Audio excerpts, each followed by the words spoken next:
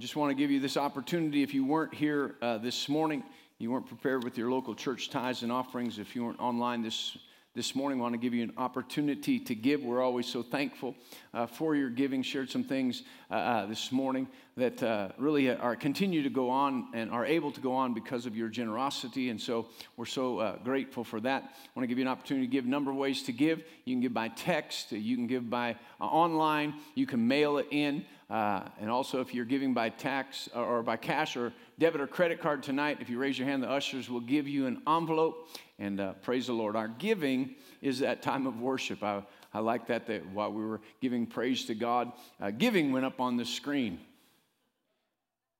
And, it might have been an accident, but it's no accident, because sometimes we just think that giving, the bucket goes by, this is a time, and we get real casual about our giving. And, it's funny how we can get casual about our giving. At the same time, when somebody starts talking about money, we get real tense. So how can we just get casual about it, yet all of a sudden go, don't talk about money? See, we know the importance, but we get casual about it. But it actually, in giving, is worship to God. And it's that understanding that we have a covenant with God. And in that covenant, when we accepted what Jesus did for us, we said, you know what? He gave all of his life. He gave all that he was, and he gave all that he had for us. When we accepted that, we said, we're going to give all that we have, we're going to give all that we are to you, and we're going to enter into a covenant, a blood covenant, that is everything. It's our life together. And so when we bring our tithes and our offering, it's just 1/10 of our increase. But God says, in acknowledging that 1/10, you are acknowledging the covenant that we have. That's really not yours, it's mine. And so when you acknowledge that, I open up the windows of heaven. And when you acknowledge everything that you have belongs to me, I open up the windows and pour out everything that I have for you. And so our giving is really a wonderful time of worship and should be a great celebration, right, of what God has blessed us with, a recognition of everything that God has blessed us with. And so we appreciate your giving. And if you're here and as you go, there's receptacles, boxes on either side of the foyer and right here by the doors on your way out. And we are thankful. I just declare over you what we did this morning. My God shall supply all of your need according to his riches in glory by Christ Jesus. Glory to God. God's not limited to bless you just financially, but God will bless you in every single way. Amen. Open your Bibles with me for a moment to Ephesians, the 2nd chapter. I thought Pastor Tasha did such a great job when she greeted you this morning. It's Valentine's Day, and she read a number of scriptures about love. And sometimes we miss this because we're moving through life, and we just kind of put our head down and get through life. Even as believers, we'll just kind of put our head down and try to do what's right and struggle through life. But really, we celebrate every single day. We should celebrate the greatest love story that's ever been written. Thank you for your enthusiasm. Some people want to get romance novels and they get all worked up about love stories. And certainly, I grew up in a house full of women, so I've seen every Cinderella story. I've seen almost every romantic comedy that's clean that you can see. And so, you sit down, I don't care which one they produce, it's going to be a love story about how a couple of people get together, then they have their trials and they get apart, and somehow they figure out being apart is no good, and so they get back together. And man, God created us to be together with us. And man thought the world was better, and he went away. And God couldn't stand it. He just chased after us so much because he loved us. Jesus came and shed his blood, gave his whole life so that we could be reconciled back to God and enjoy that loving relationship that he intended from the very beginning. And here in Ephesians chapter 2, I'm going to read out of the Amplified Bible. It just really explains it. And when we talk about redemption, we started a couple weeks ago. And for many of you, know the story of redemption. You've been in Bible school. You've talked about it. But as Peter wrote in his letter, talking about, the life that we have, the knowledge of God, what it provides for us, a great entrance into the kingdom of God. He said, because of this, because I've just told you that there's a great entrance into the kingdom of God, I will never stop reminding you of these things. Though you know them, you're established in them. He said, I find it necessary because someday I won't be with you, and you need to be reminded so that you can keep walking in this great life that God has for you. And so redemption Really, the story of redemption is a great love story. In chapter 2, verse 1, it says, "And you he made alive, when you were dead, slain by your trespasses and your sins, in which at one time you walked habitually. You were following the course and the fashion of this world. You were under the sway of the tendencies of this present age, following the prince of the power of the air." So listen, you were falling in love or infatuation with something that looked better. You were just following after the world, and it was dictated by something that was much more powerful than you ever knew. And he says you were obedient to and under the control of the demon spirit that still constantly works in the sons of disobedience, the careless, the rebellious, and the unbelieving who go against the purposes of God. Among these, we as well as you once lived and conducted ourselves in the passions of our flesh, our behavior governed by our corrupt and sensual nature, obeying the impulses of the flesh and the thoughts and the mind, our cravings dictated by our senses and our dark imaginings. We were then by nature children of God's wrath and heirs of his indignation like the rest of mankind. But God. But God. And sin took us away from God. We were following after it. And when we didn't know him, we thought, you know what, this is really cool. This life is really something. This is really great. But all of a sudden we found out, you know what, it's leading to something that doesn't satisfy. It's something that doesn't fulfill but God. So rich is he in his mercy, because of and in order to satisfy the great and wonderful and intense love with which he loved us. Even when we were dead, slain by our own shortcomings and trespasses, he made us alive together in fellowship and in union with Christ. He gave us the very life of Christ himself, and the same new life with which he quickened him. For it is by grace, his favor and mercy, which you did not deserve, that you are saved, delivered from judgment, and made partakers of Christ's salvation. Come on, in a nutshell, and he goes on, it's a story of redemption, to understand that Christ has redeemed us. He's brought us near unto God. That word redeem means to bring back to a right relationship, to purchase back, to buy back, to ransom our life. And so we were a slave of sin, and God loved us so much that he sent Jesus to pay the price to ransom us back to God. Turn over to Hebrews, the 9th chapter. Hebrews, the 9th chapter, and we'll start in the 12th verse.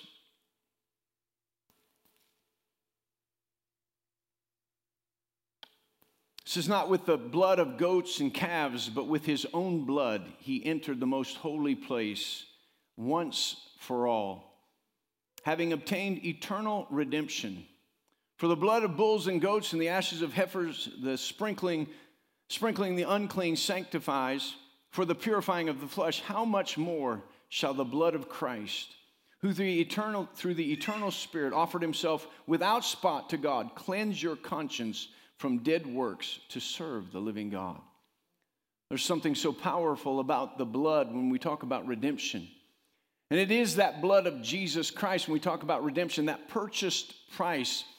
As we talked about a couple of weeks ago, it's that the blood is that legal tender in heaven. When you're talking about the most valuable thing in all the world, it was the blood of Jesus, the representation of his life being poured out for us. And if the innocent life of blood and bulls and goats and the sprinkling upon it once a year was able to cleanse things of the flesh for 1 year, how much more the blood of Jesus for the purifying of our hearts? He goes on to say that without the shedding of blood, there is no remission of sin.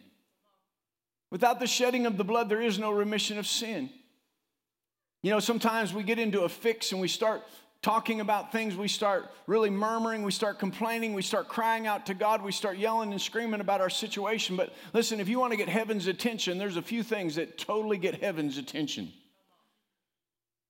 And the blood of Jesus, to talk about the blood of Jesus and to begin to be thankful for the blood of Jesus.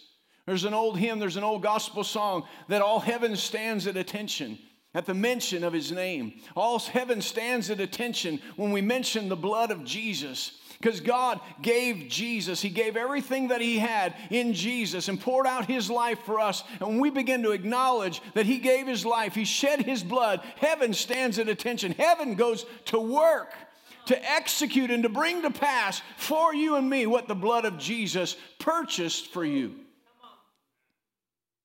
Come on, we begin to speak the word of God, not the words of men, and just casually talk about what's going on in our life or complain about what's going on in our life, but we talk about the word of God. Jesus said, or God said, I watch over my word to bring it to pass. When you start to talk about the word of God, angels start to go into motion to bring it to pass because he's watching over his word to perform it. The blood of Jesus is sprinkled right before him. That's where we meet with God, at the mercy seat, where mercy triumphs over judgment. It's that place where the blood of Jesus is sprinkled right now.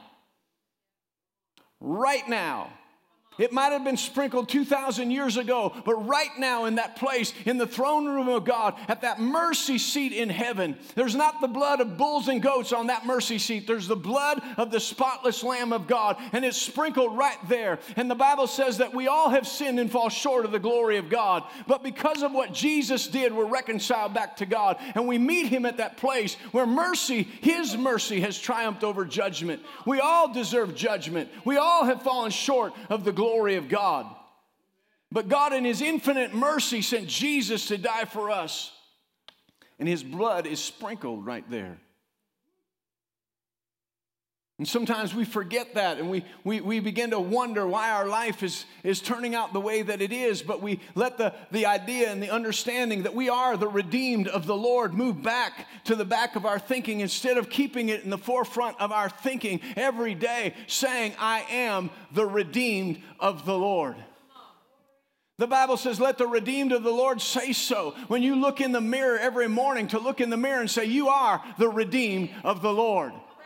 To get it down on the inside of us, what being the redeemed of the Lord means, that our life is no longer our own, but we've been purchased by the blood of Jesus. Come on, the day that you made Jesus the Lord of your life, the moment that you stepped up there and said, I accept what you've done. I believe that you died for my sins, that God raised you from the dead so that I could be justified, I could be made righteous and enter into a relationship with you. You said, I accept the price that was paid. I accept the fact that I am no longer my own to make my own decisions, but you are the master of my life. And so we must remember that we are redeemed. We've been purchased. And the awesome thing about being purchased by God is he said, I've purchased your life, but it's up to you. It's up to you to believe. It's up to you to obey. It's up to you to participate in the things that I've purchased for you, but never devalue them. You don't have to participate, but don't devalue them because they're the most precious things in all of the world to God and to you.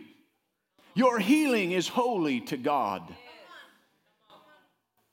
Come on, people talk about healing has passed away and miracles have passed away. Why would they? They're holy to God. Jesus lived his life in the 4 Gospels that we read about.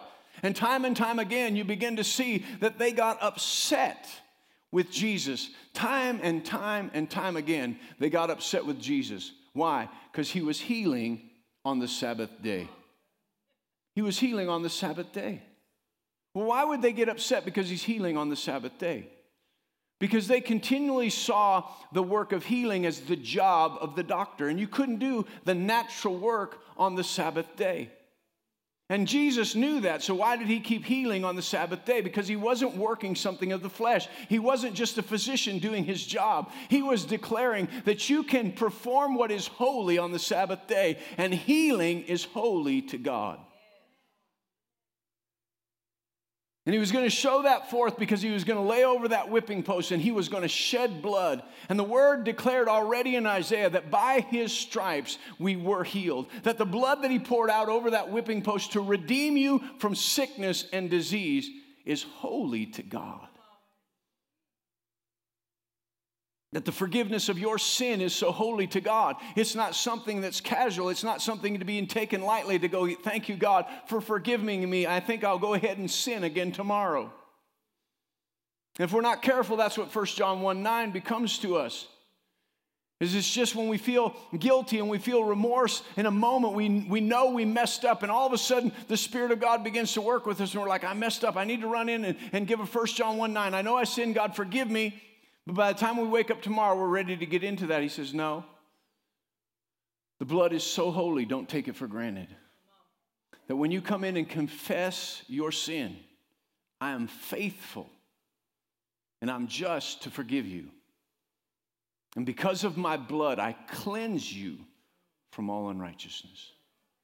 And to understand that when we confess our sin, he cleanses us from all unrighteousness.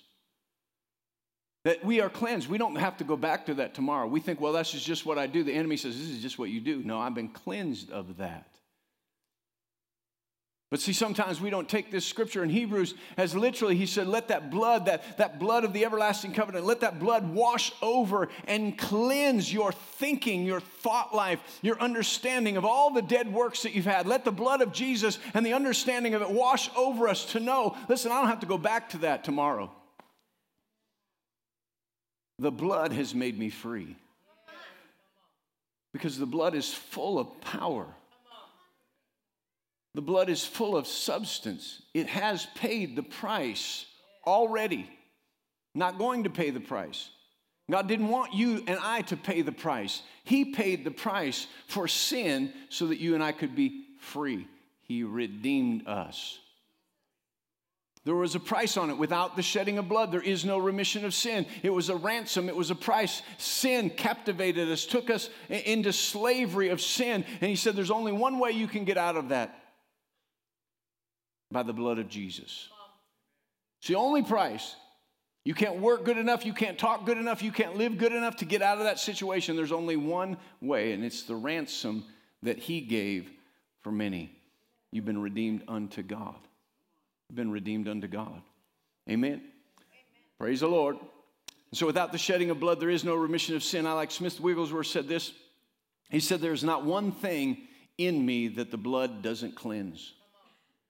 There is not one thing in me that the blood does not cleanse.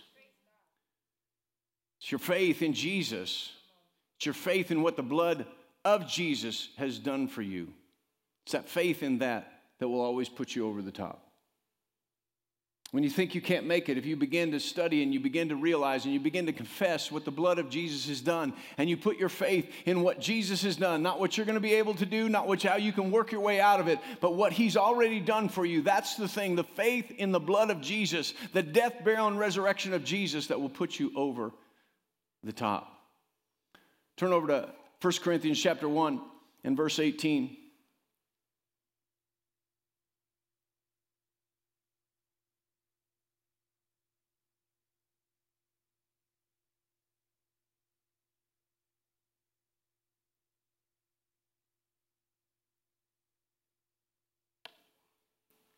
Paul, writing to Corinthians, said this. He said, for the message of the cross is foolishness to those who are perishing.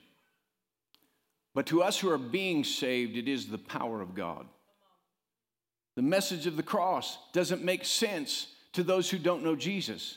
But the message of the cross is the center of everything. The message of Jesus going and paying the penalty for our sin and dying and raising from the dead is the message of everything. That your old man has passed away and that there's a new man available to you, a newness of life that is available to you.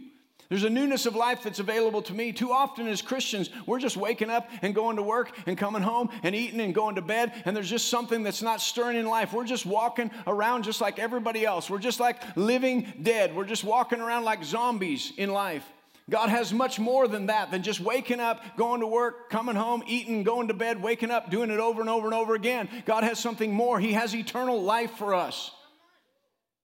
He's got something more than trying to douse all the things that come against us with addictions and abuse and worry and stress. He has something much greater for us, and he has already purchased it by the blood of Jesus.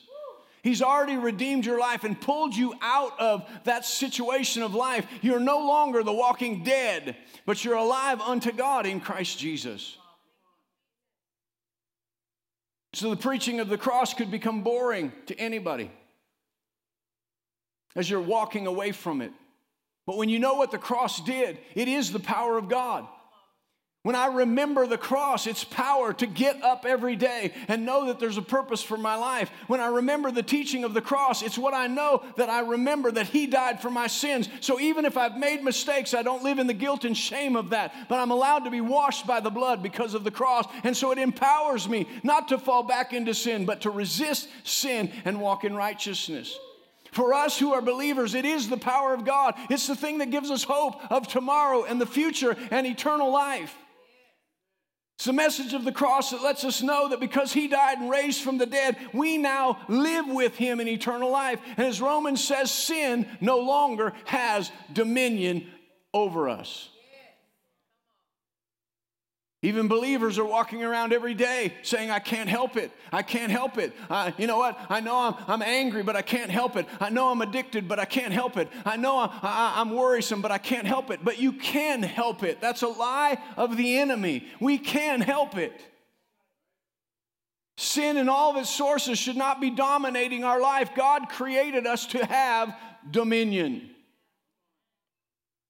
That's what He did. Come on, to reign in life, to reign over those things, to take authority over them, to subdue them, to bring them into subjection. In Ephesians chapter 3, starting in verse 5, it says, we're jumping into something here. All right, we'll just start in verse 3. It says, blessed be the God and Father of our Lord Jesus Christ, who has blessed us with every spiritual blessing in heavenly places. If you're looking at this, you might underline, blessed us with every spiritual blessing. Because we're going to get to something that God redeemed us from and what He could redeem us to. He's blessed us with every spiritual blessing in heavenly places in Christ. Just as He chose us in Him before the foundation of the world, that we should be holy and without blame before Him in love.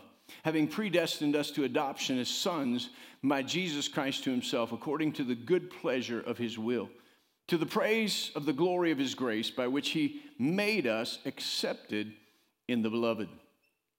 In Him we have redemption through His blood, the forgiveness of sins, according to the riches of His grace, which He made to abound towards us in all wisdom and prudence, having made known to us the mystery of His will, according to His good pleasure, which He purposed in Himself, that in the dispensation of the fullness of time He might gather together in one all things in Christ, both which are in heaven and which are on earth in Him.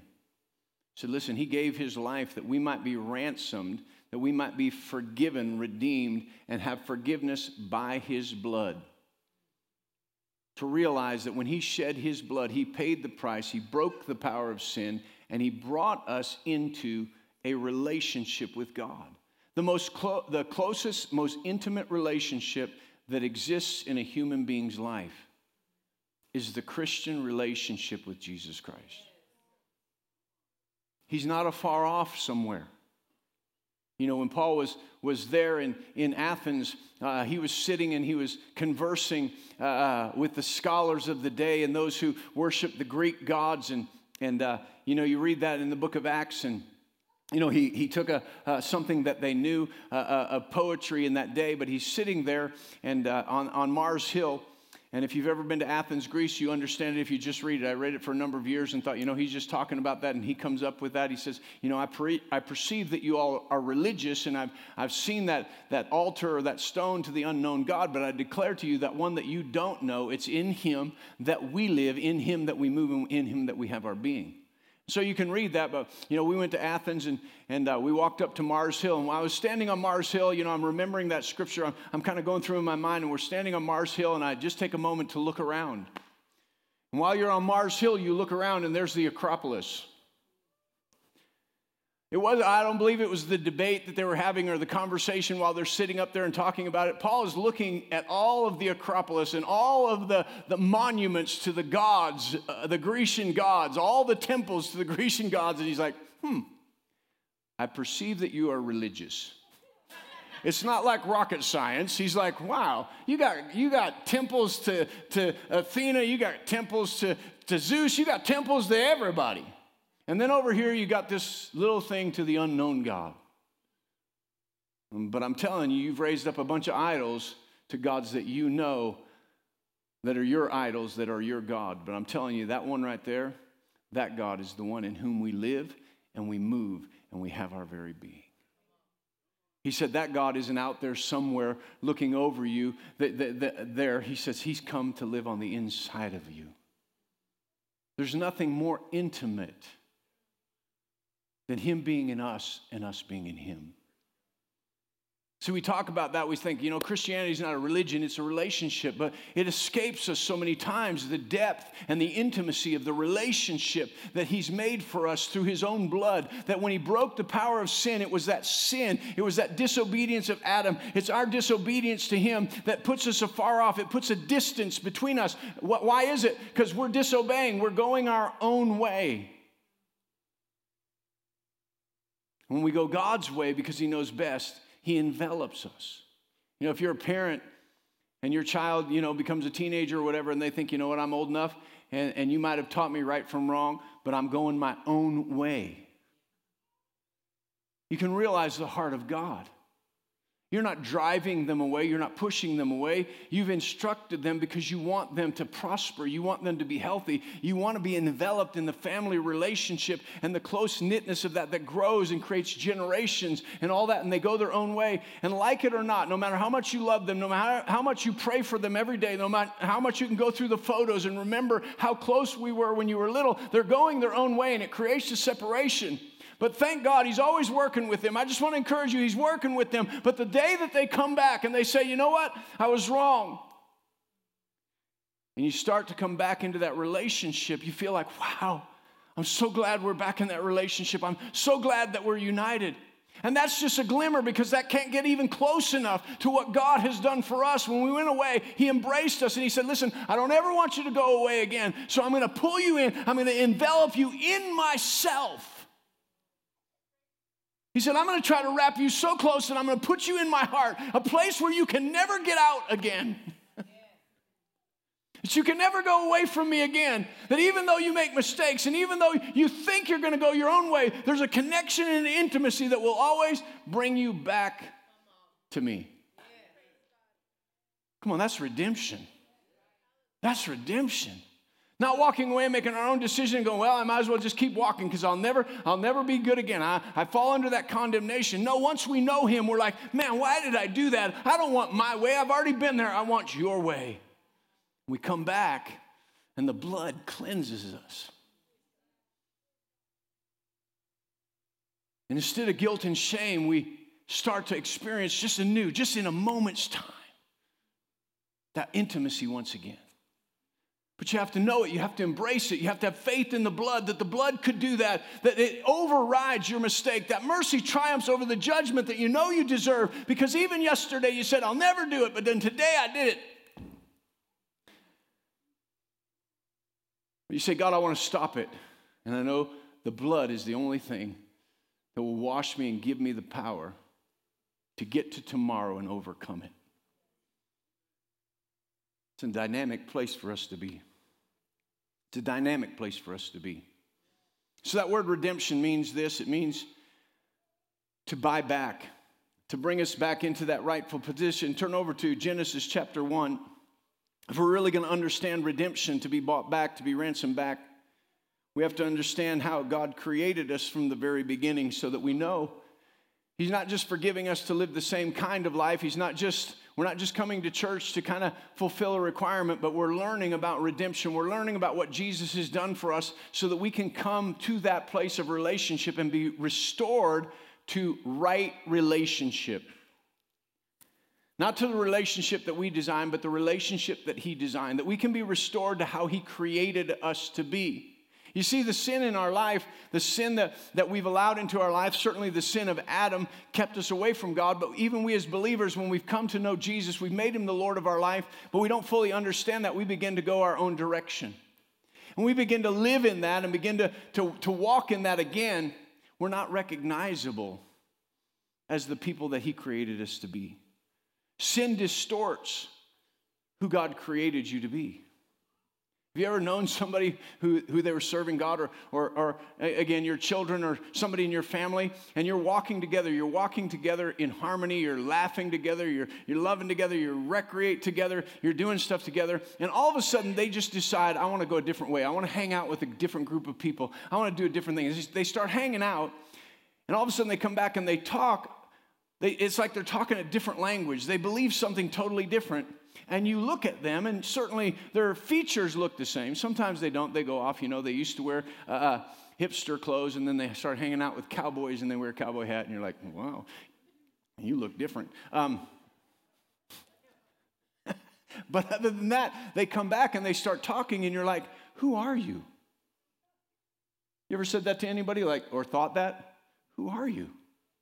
You're not even the same person that I knew. See, that's what sin does to us. We start to go off and we come back and God's like, come on now. You don't look like the person who I redeemed you to be. Thank God he's not like us. He doesn't like, who are you? He just says, I know who you are, and this is not who I created you to be. This is not who I created you to be. And so we have to understand that though we don't see it's subtle. It takes your parents, it takes your friends to say, what's going on? Where have you been? Who have you been hanging around with? This is not even who you are. This is not who you have become. This is not how you walked in life. These are not the things you said you wanted in life. These are not the things you said that you dreamt about. What happened? How did you get away from all of those? And we see that and we know that, but we don't see that about ourselves when we begin to go in the course of this world. When we're drawn away from the body, when we're drawn away from that fellowship with God, we walk away and things start to change. And when we come back, God's like, you're not the person that I created you to be.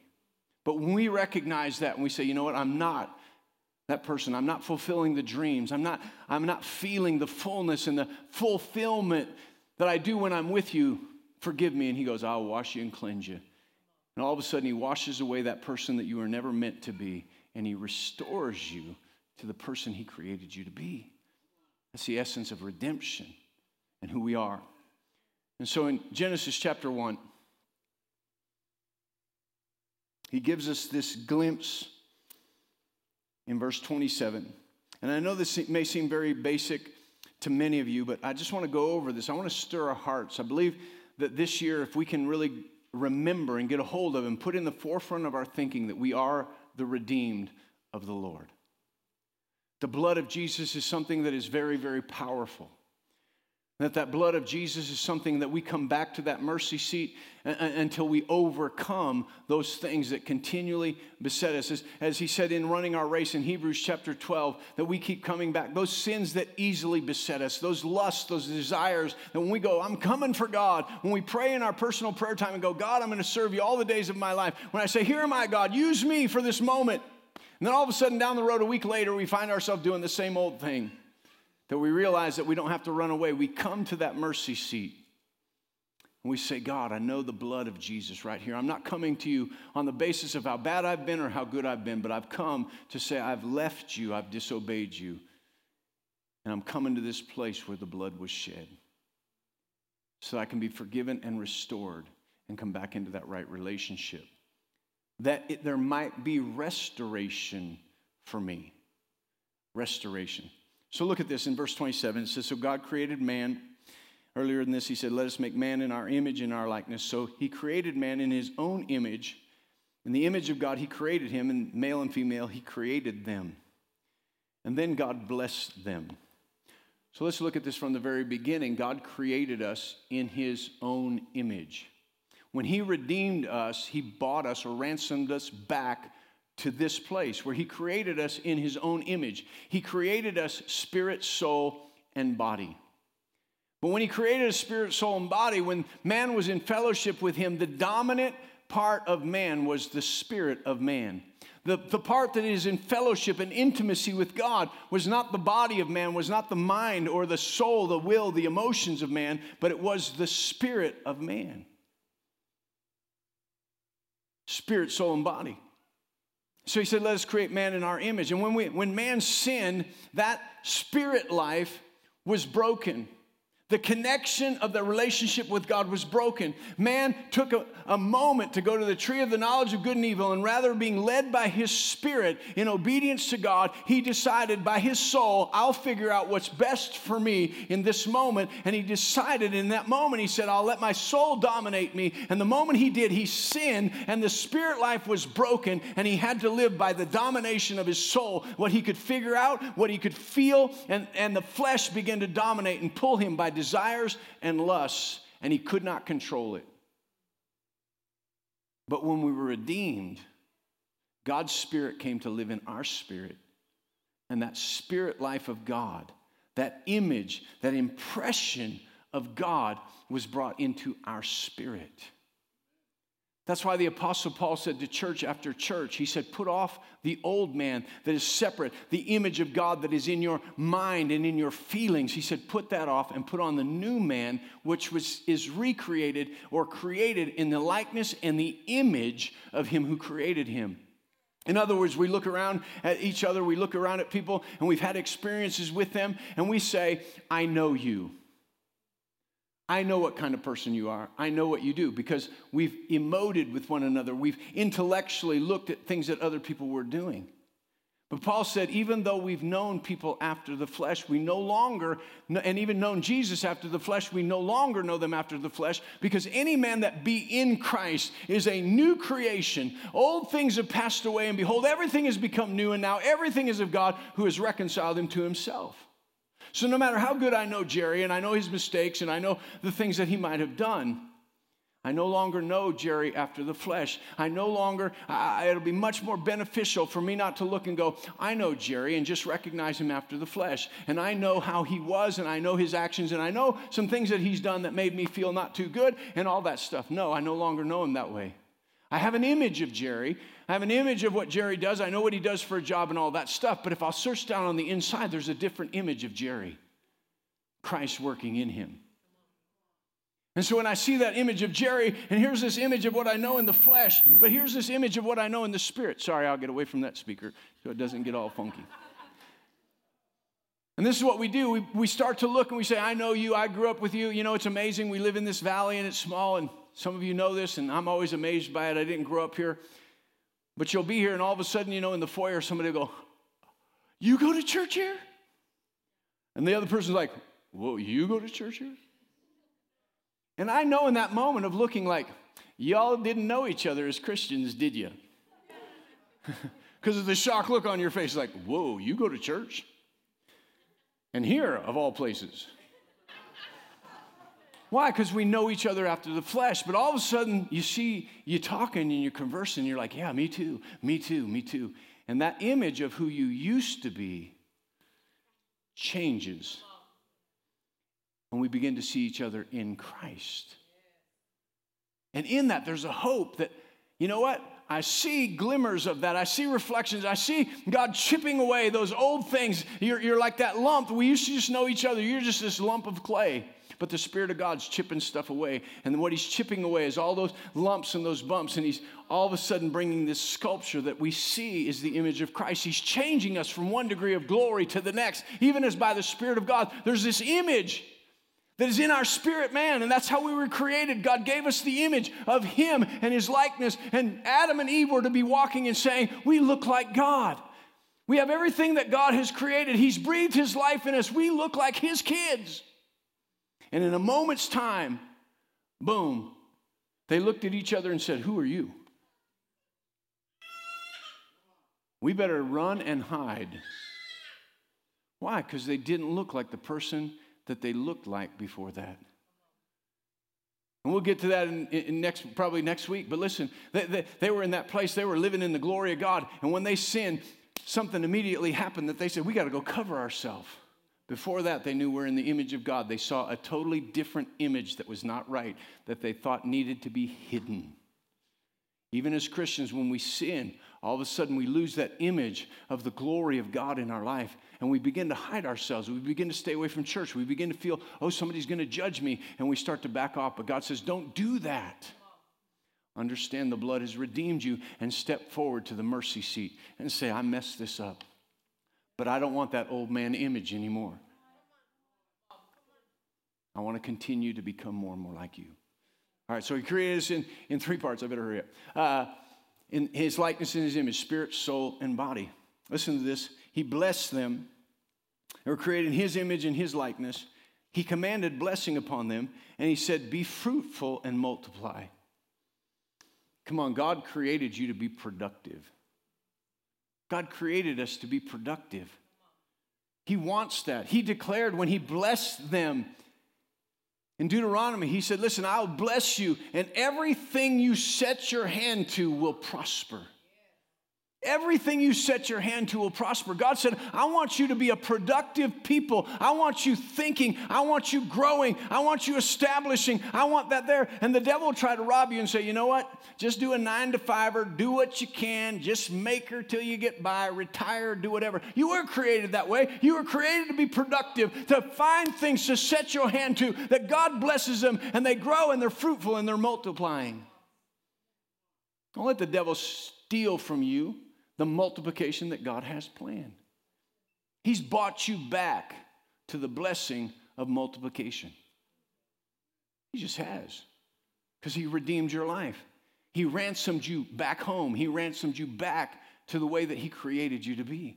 He wants you to be fruitful and multiply, whatever you set your hand to prosper. You say, well, I don't know if that's what that means. I think this means that we're supposed to have more kids. Well, praise the Lord, have more kids. But also what we have to understand is he wants us to be fruitful and multiply. And he wants you to have spiritual children. In other words, the people that you work around, the people that you see out there that you think, you know what, I don't think they'd ever want to know God. God says, I've called you to multiply yourself. I've called you to go show them me so that they can start to see, wow, that's more of what I should be than what I am.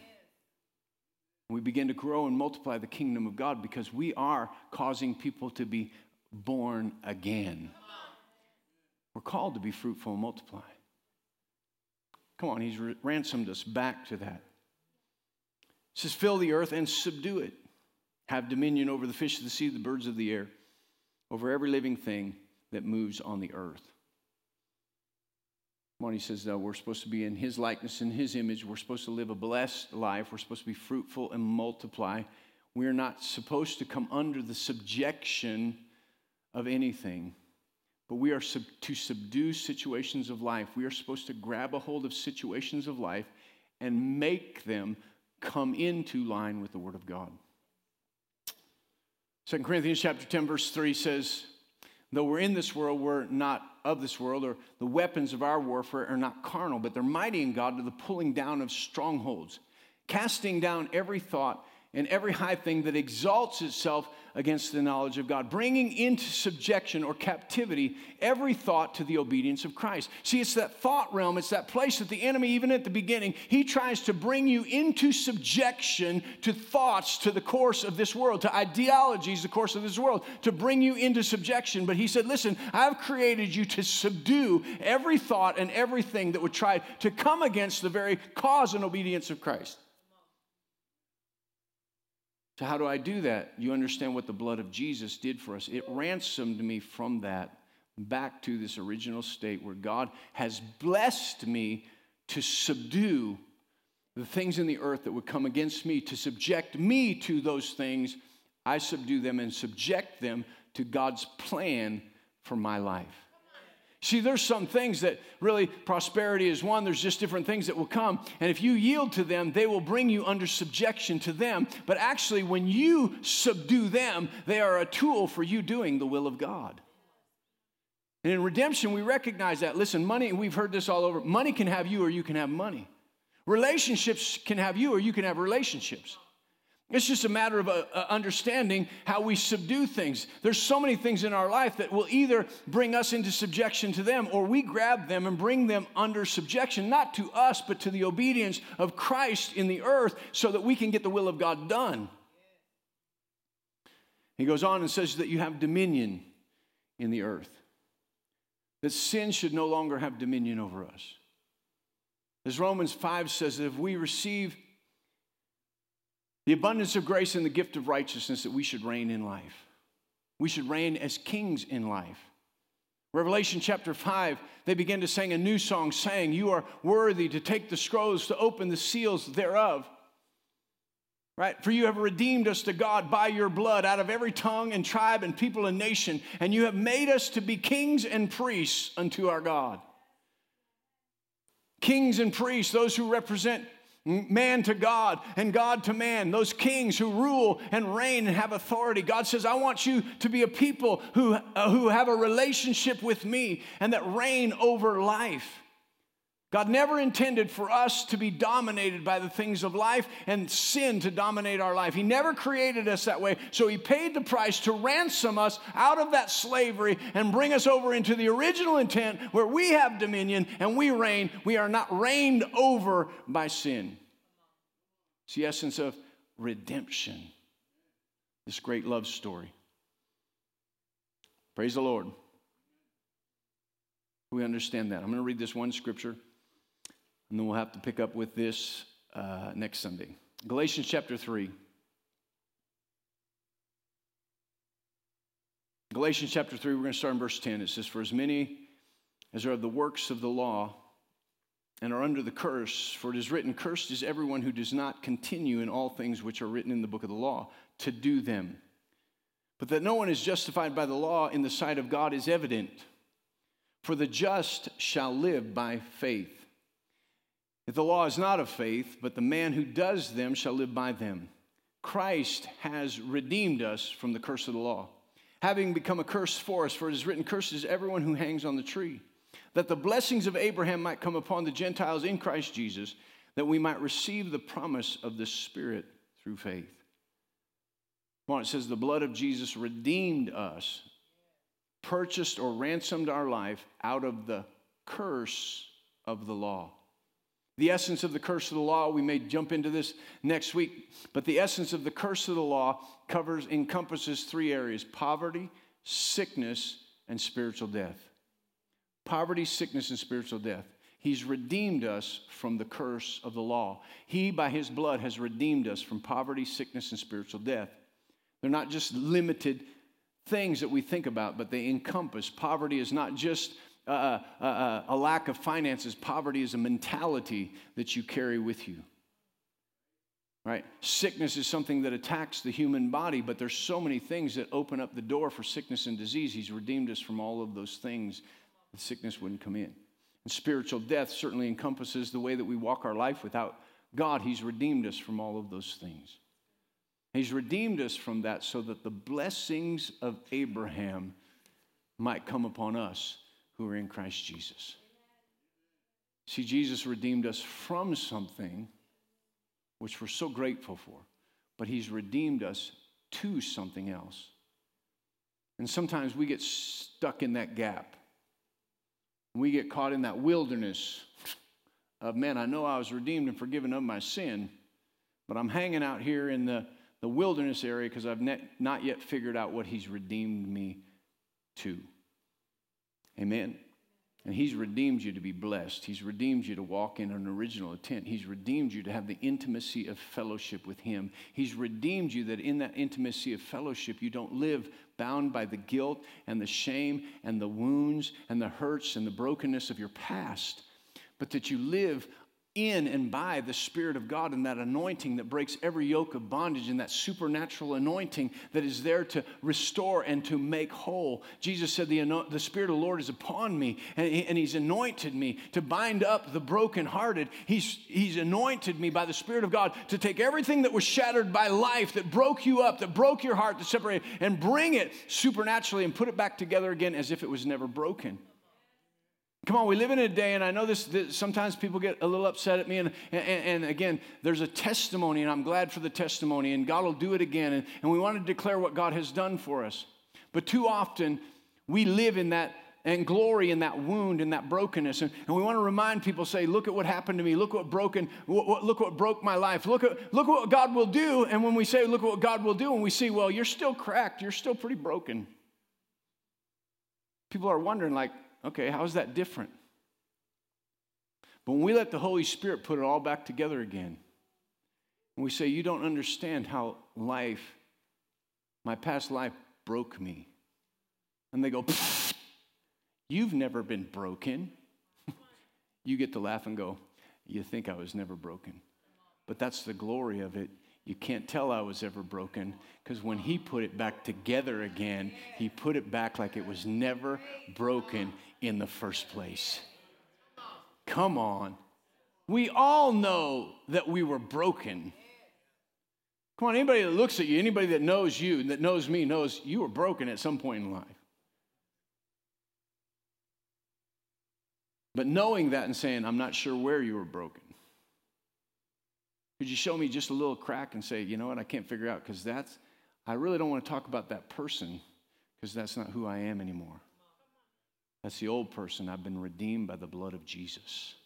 Power of the blood. Just stand up with me. Father, we thank you. We do praise you, and we do magnify, and we do glorify you for what you did on the cross for us.